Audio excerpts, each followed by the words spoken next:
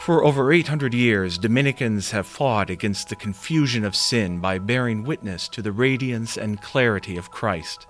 From the Dominican House of Studies in Washington, D.C., I'm Father Thomas Petrie, and this is the Moral Minute. In his letter to the Philippians, St. Paul says that it is God who is at work in us, enabling us both to desire and to act for his chosen purpose. St. Thomas Aquinas teaches that everything good we do with the grace of God.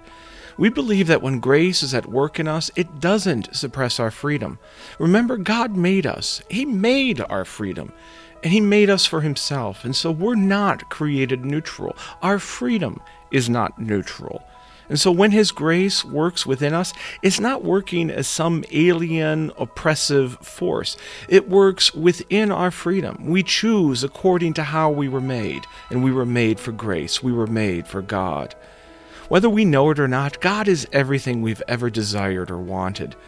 Choosing him with his grace is infinitely better than what we might want or even be capable of choosing without him. I'm Father Thomas Petrie, and this was the Moral Minute. Thanks for listening. To learn more about the Dominican House of Studies and to subscribe to these Moral Minutes, go to minute.dhs.edu. That's Minute for Moral Minute, minute.dhs.edu.